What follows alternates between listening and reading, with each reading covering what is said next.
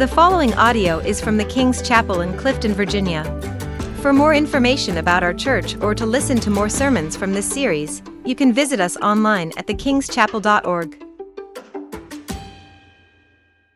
Good morning, everyone. Welcome to this Palm Sunday. So if you did notice, you have these palm fronds on the way in. Often people will ask when they come to church on Palm Sunday, how do you make those fancy little crosses out of the palms? Any of you know how to do that? Okay, so this amazing thing you can do where you can fold it to make a little cross, and I'd like to give a tutorial of how to do that for you. It's really simple. First, step one, get yourself a palm frond. That's what they're called, a frond.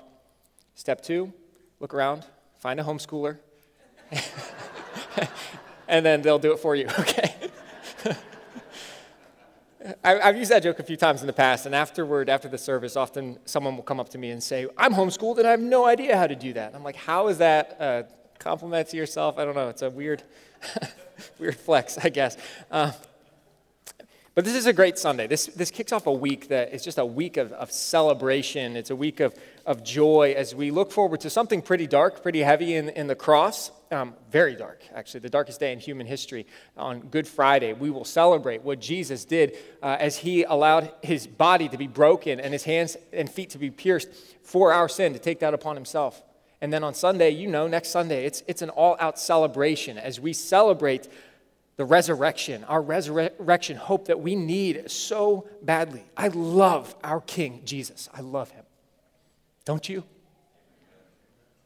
And as a church, as we've been reflecting on his goodness over these last few weeks, we've been reflecting on just how our highest priority as followers of Jesus is to love him with all our heart, mind, soul, and strength. And as we do that, and as we live that out practically, what that is going to result in is that our lives as a community and as individuals will overflow with certain characteristics. For us as a church specifically, it's that we would be a praying church. As we love God more and more, that prayer would be our first priority and our last resort.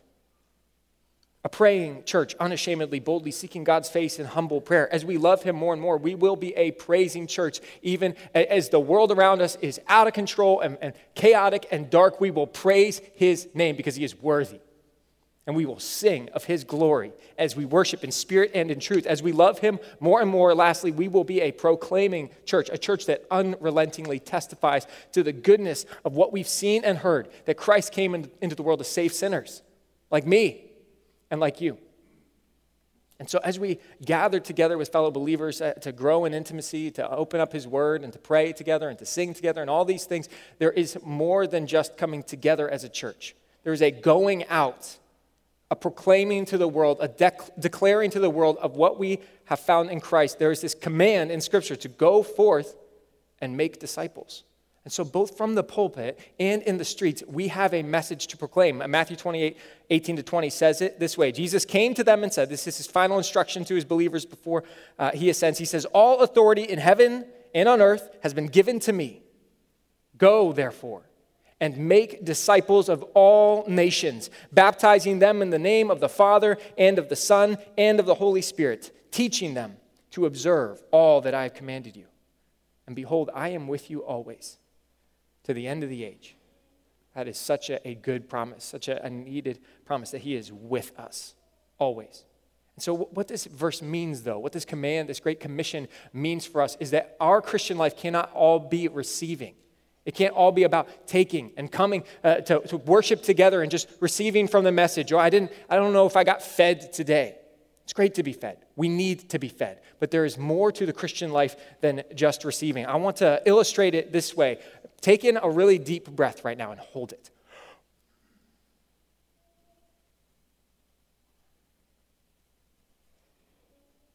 You can breathe out now. Some of you were close to not making it there. But what this is an illustration of our Christian life. If it's all inhale, if it's all receiving and taking and all these good things, living in community with others and spending time in the Word and praying in our quiet times, if it's all about that, then our Christian life is going to be ingrown. The proclaiming of the gospel, the sharing of our faith with others, that's like the exhale of the Christian life. You need both, actually, to be healthy and to grow. Philemon verse 6, at least in the old NIV translation, says it this way. It says, I pray, this is Paul speaking, I pray that you may be active in sharing your faith so that you may have a full understanding of every good thing we have in Christ. Do you get that? There's a connection between the active sharing of our faith and having a full and deep understanding of every good thing we have in Christ. To the extent we share what we have, we will grow and we will understand God's goodness and we will grow in love for him. If it's all exhale, if it's all just go, go, go, go, with no inhale, with no intimacy with the Lord, with no inflow of living water, inevitably you burn out, you bear very little fruit, you get tired, and you constantly just need a vacation from your church community, right? But if it's all exhale, if it's all inhale and just taking and all this kind of stuff and no exhale, your growth is going to be stunted. We need some gospel go in our lives if we want to bear fruit. And I believe that God has so much more in mind for us as individuals and as a church, and this message is going to be me preaching to myself, because when I think about these three characteristics of praying and praising and proclaiming, can I be honest, that third one is the most difficult for me. It's the most intimidating. Sharing my faith with my neighbors, with my lost friends and family who don't yet know Jesus, that is often the most fearful of these three things. Praying, I can do that. Praising, that sometimes we have some hesitations about that, but that's pretty easy compared to unrelentingly testifying to what we've seen and heard. And yet the world needs this message, doesn't it? Like, the world does not need more good advice. We need good news. We need the good news of the gospel, and God's chosen means of sharing that good news with others is through you. I can remember a few years ago, I was down in Washington, D.C. I was there for a wedding, and I was going from the ceremony to the reception. And on the way, I noticed that my gas tank was almost completely empty. The light had come on, and I needed to stop and get gas. And you don't typically want to stop to get gas in D.C. Prices are high, and you never know what neighborhood you're going to be in. So I pull into this particular gas station because I need to, and it's not a very nice neighborhood. Why do I say that? Well, because there's a very large homeless population right around that gas station. And when I pull in, and I'm in a bit of a hurry, and I never carry cash with me. It's just not something that almost any of us do anymore. But for some reason on that day, I had a pocket full of cash because a bunch of people had paid me back for pizza or something the night before.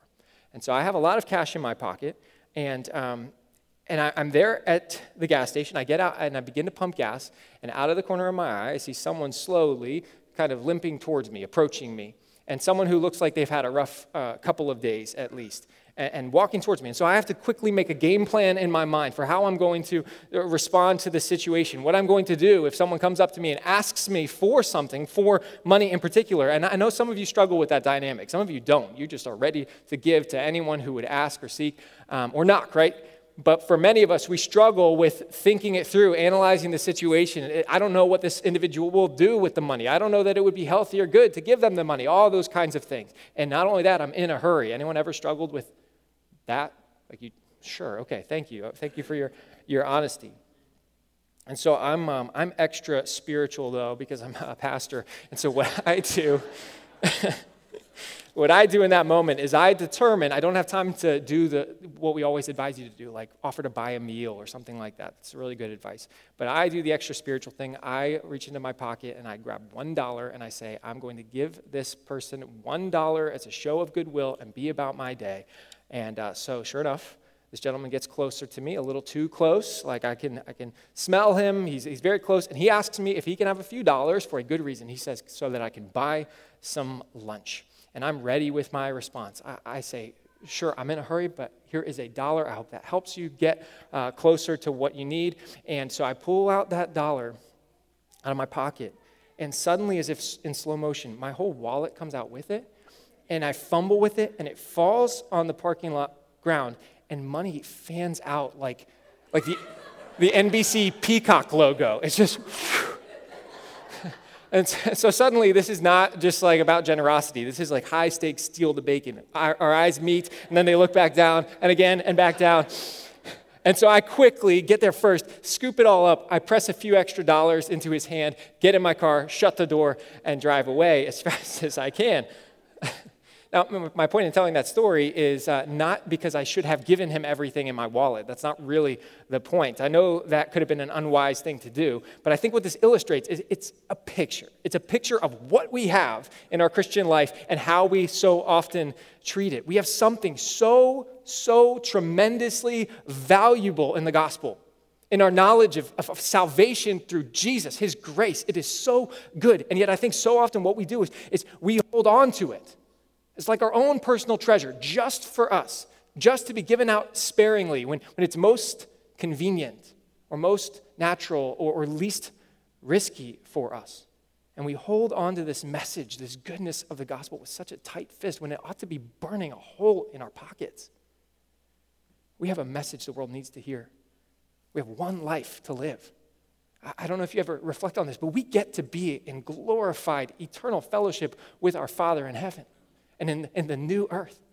This is what we look forward to. This is your one opportunity for 50, 60, 70 years, whatever it is, to actually live in a way where there's a challenge to your love for God, where there's opposition to your love for God. We get to demonstrate how much we love him by living in this world of darkness and opposition, by bringing light into this darkness. And this world desperately needs good news.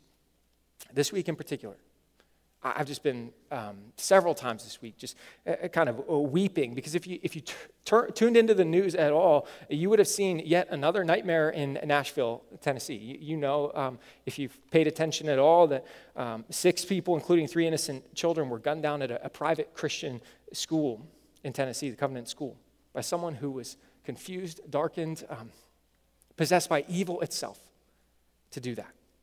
And I don't know about you, but it's just really torn me up this week in my family, because it just feels so close to home. Like, I look at some of the victims there, and there's a pastor and one of his daughters, one of his 4 children at his private Christian school is gone now.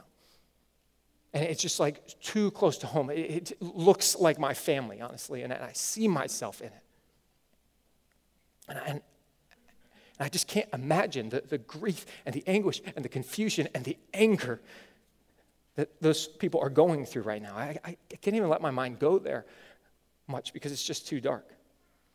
But just like this has shaken me, and I can see myself in this tragedy, and some of you can too, this is not new. Some of you have had this experience many times. I think about last May, the Latino in our community in our church, particularly shaken by a shooting in Uvalde, Texas. And I think about the African American community in our church, shaken in 2015 when a shooter walks into a Bible study in Charleston. These kinds of things happen, and the more we see ourselves in them, the more disturbing and troubling they are, though they are troubling to all of us, aren't they? And it just made me think about this fact that God Almighty has created humanity in his image. Each one. And I just think of how much this moves the heart of God, how pained he is to see his image bearers destroying one another, destroying the very image of God. And so the other night, as Beth and I were thinking about this, praying about it, like we don't have answers. And actually, so Beth was privately praying about this, and she was just feeling fearful and feeling what any mom would feel as they think about these horrific things, feeling fearful. And she was reading in the scriptures and going back and forth with God, like, why, how, what is this? I don't understand. And he led her to some scriptures in Isaiah and in the Proverbs, and he separately was leading me to Psalm 55, Psalm 56, these scriptures that talk about just the horrors of this life that can come along. And these promises in there, these little phrases like God will not allow his righteous to be moved. And that we can cast our fears on him. And you read those verses and you think like, well, how is that true? How is that true in what we've just witnessed? And Beth, my wife, she's praying and she says, Lord, why didn't you keep those children safe? And she heard the voice of the Holy Spirit say back to her, they are safer now than they've ever been. I don't know how people get through this kind of thing, this life apart from Jesus Christ. I don't know. When everything around me is shaking, I've never been more glad that I put my trust in Jesus. He's never let me down. We look forward to this resurrection hope. And for us as Christians, we have that. Like we have that hope that we can cling on to.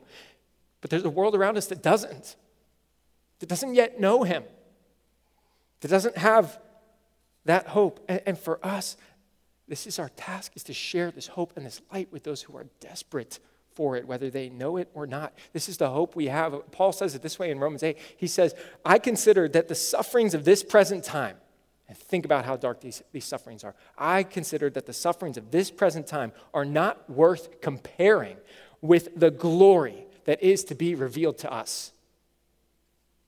No matter how dark it is, the light and the glory that we look forward to in glorification far, far exceeds the darkness. And in that, we have hope. It's a mysterious hope. We still don't have all the answers, but Paul is saying something absolutely astounding in that verse.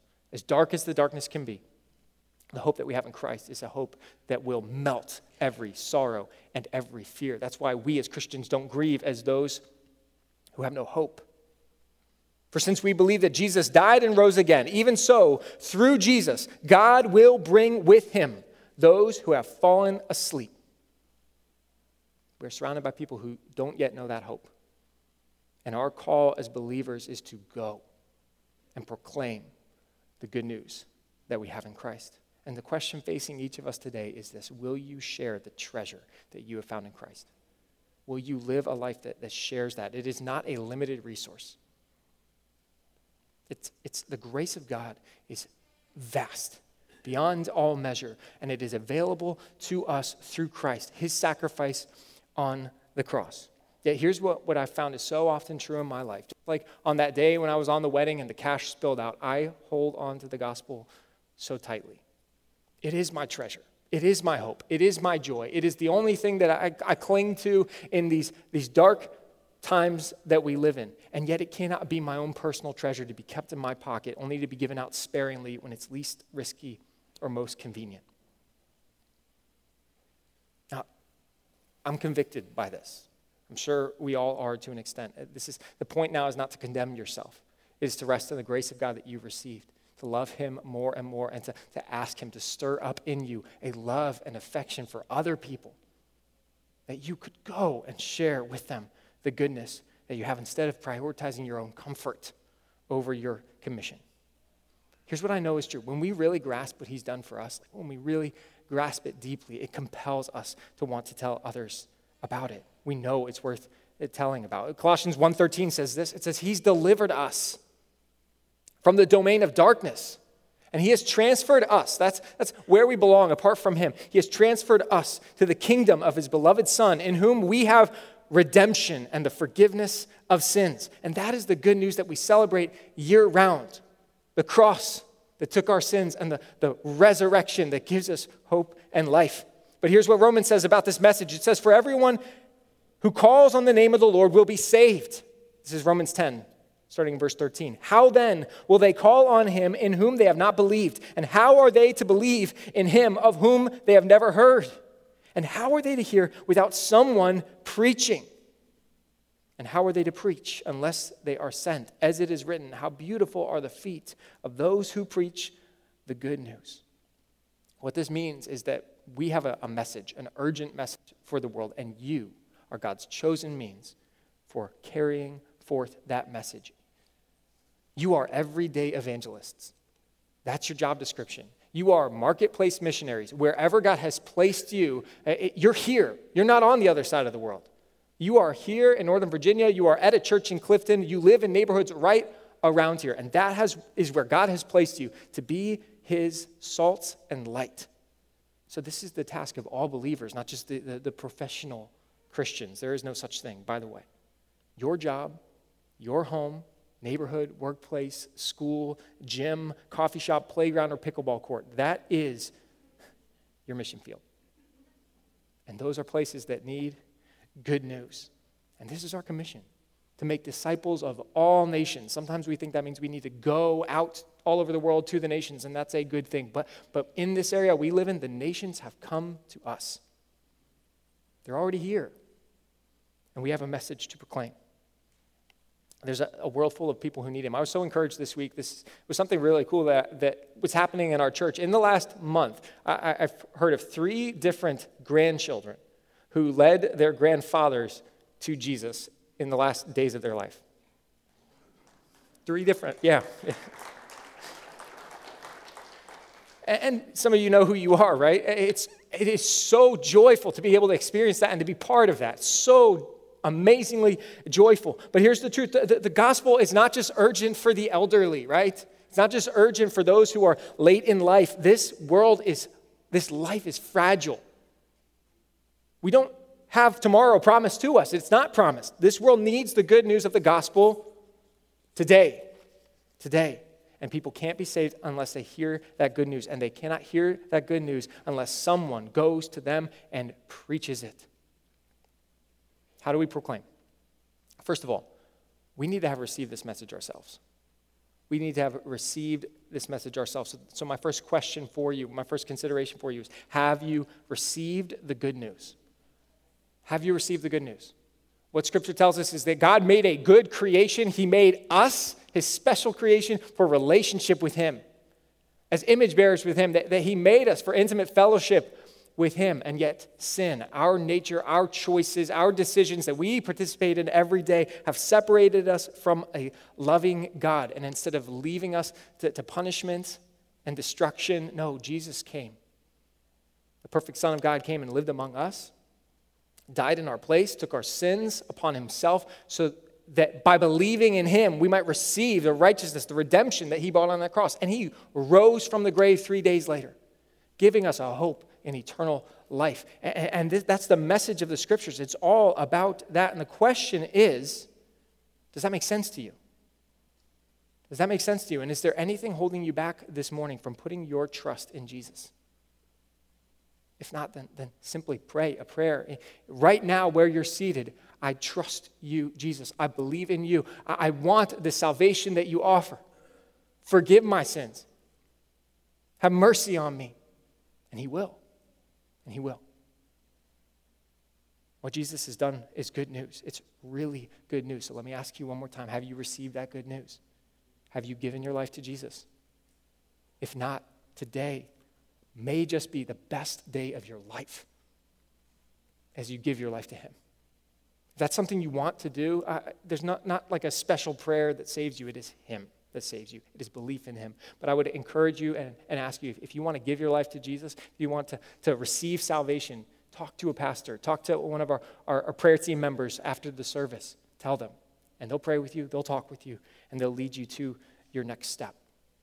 Have you received the good news? Secondly, do you, Christian, know how to communicate the good news? This is something we often get caught up in. People are insecure about whether they know how to communicate the gospel or not.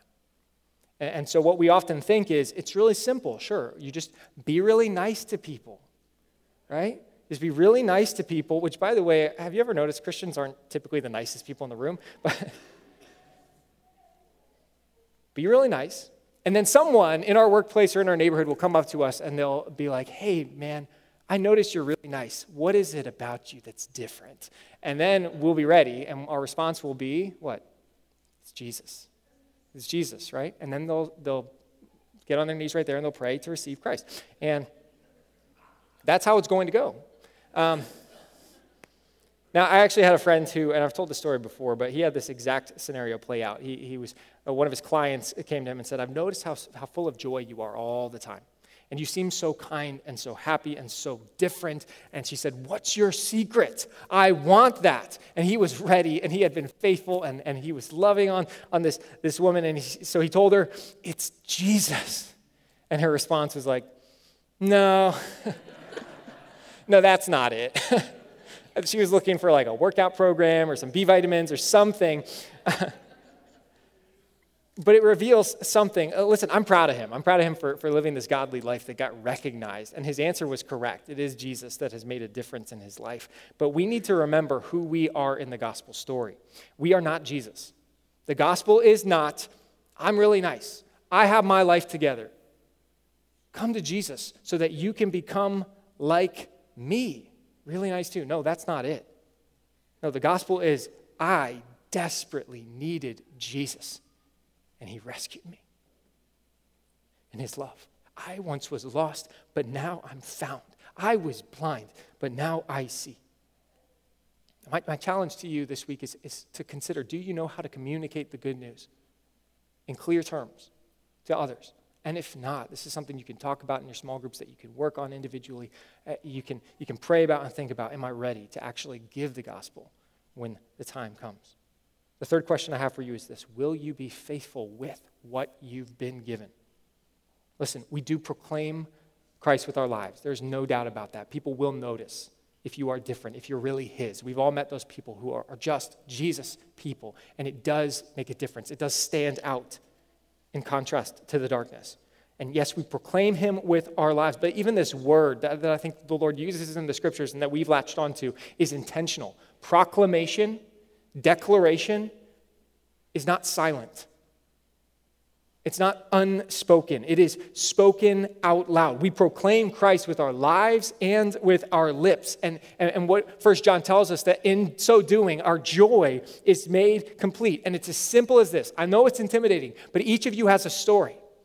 Each of you has a life story of how you came to know the saving love of Jesus. And probably it was through a friend, or it was through a family member, or a series of people and events, turning points, tipping points in your life that directed you divinely toward Christ. And so can you put that story into words? Can you put into words and articulate what it is that he has done for you? And when you came to know his saving faith? Because people can deny your arguments, and they will. They can hate your lifestyle. They can disagree with you on all kinds of things and ridicule you for your morals and your beliefs. They can do all those things. But what they cannot deny is your personal testimony. They cannot deny a transformed life. So I think of the blind man. This is one of my favorite examples of this in Scripture. He's healed by Jesus. And he's being grilled by people who don't like Jesus, who are trying to point out that Jesus is a sinner or something like that. And I love his response. He's a simple guy, and he answers the crowds who are pressing in on him about Jesus. He says, whether he's a sinner, I don't know. But one thing I do know, though I was blind, now I see. So simple. 1 John 1, which we looked at last week, our core passage for this vision of being a proclaiming church. It says it simply this way: that which was from the beginning, which we have heard, which we have seen with our eyes, which we have looked upon and touched with our hands, concerning the word of life. The life was made manifest, and we have seen it. And we testify to it and proclaim to you the eternal life, which was with the Father and was made manifest to us. That which we have seen and heard, listen to this, that which we have seen and heard, we proclaim also to you, so that you may have fellowship with us. And indeed, our fellowship is with the Father and with his Son, Jesus Christ. And we are writing these things so that our joy may be complete. That's it. This is something that we have to think through this week, today, this afternoon, as you're driving home. That which we have seen and heard. What has Christ done in your life? What has he done to transform your life? What are the times in which you've seen his hand in miraculous ways that have strengthened your faith in the Lord? The gracious, loving, saving work of Jesus in our lives, that's what we proclaim. This is my story. This is my song, praising my Savior all the day long. He brought light into our utter darkness. 1 John 1 continues this way. It says, this is the message we've heard from him and proclaimed to you, that God is light, and in him is no darkness at all. If we say we have fellowship with him while we walk in darkness, we lie and do not practice the truth. But if we walk in the light, as he is in the light, we have fellowship with one another, and the blood of Jesus, his Son, cleanses us from all sin. He has brought light into our utter darkness, and he has called us to share that light with others. Apart from Christ, many are perishing.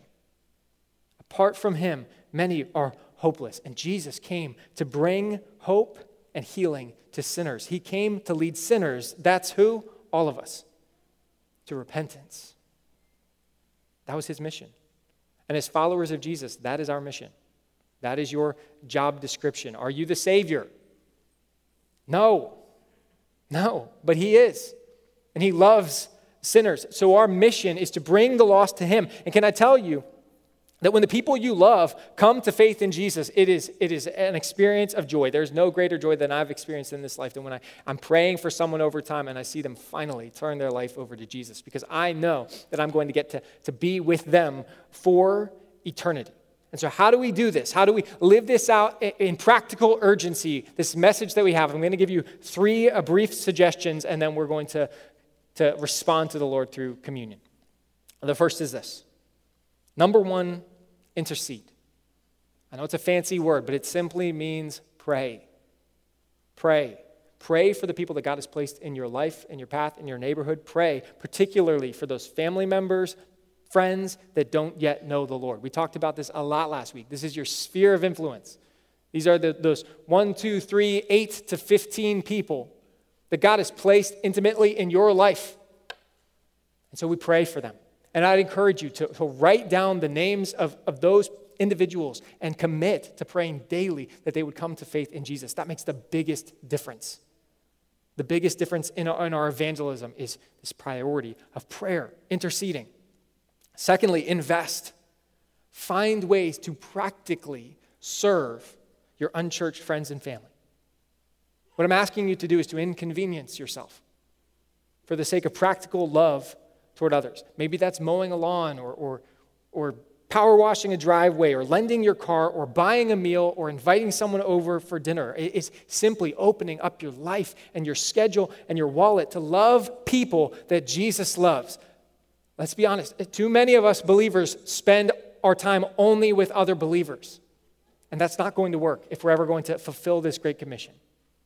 We need to open up our lives to practically love and serve and invest in those people that don't yet know the Lord. Intercede, invest. Lastly, invite. Invite. This church is not made to be a social club in Clifton. It's not why we're here. We are not in our small groups just to hang out with our best buddies. That is not the point. This is a holy hospital for sick people.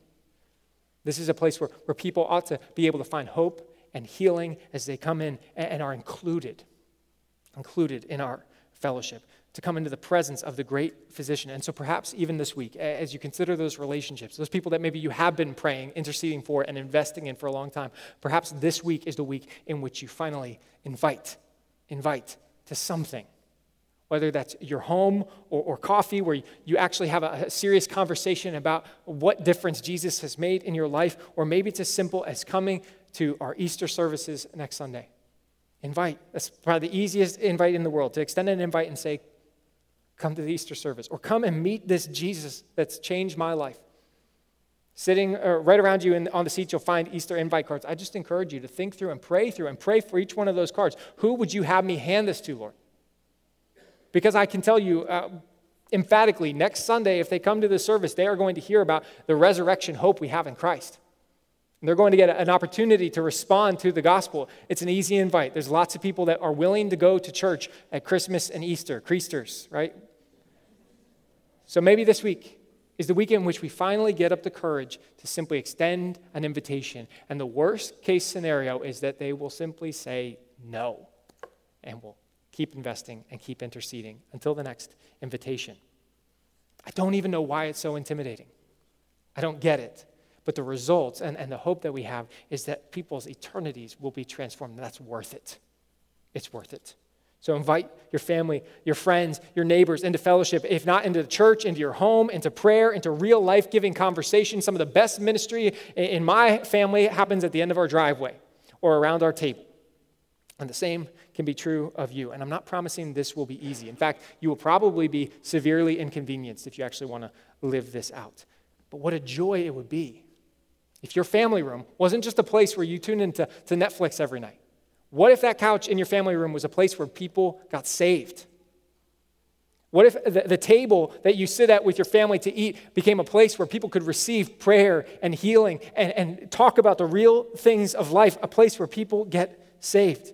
What if the empty seat right next to you right now was a place where one of your friends or one of your family members sat in church for the first time, maybe in a long time or ever, and heard the good news and responded to it?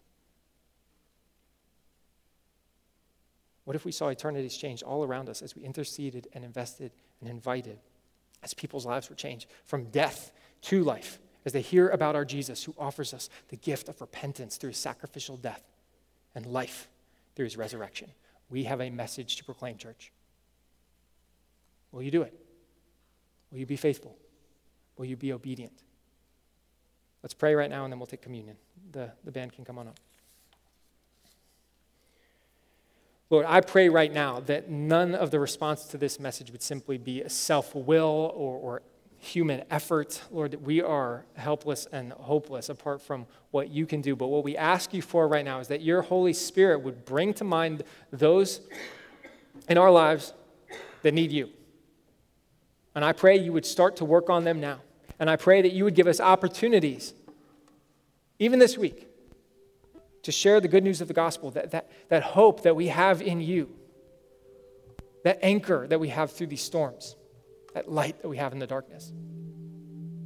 Lord, I pray that this wouldn't be religion, that this wouldn't be just something that we try in our own strength. We know that if anyone is going to turn their lives over to you, it has to be a work of your Spirit. And so we pray, go before us, empower us, equip us, Lord, and embolden us to proclaim this good and glorious news of salvation. We love you, Lord Jesus, and we pray this in Jesus' name. Amen.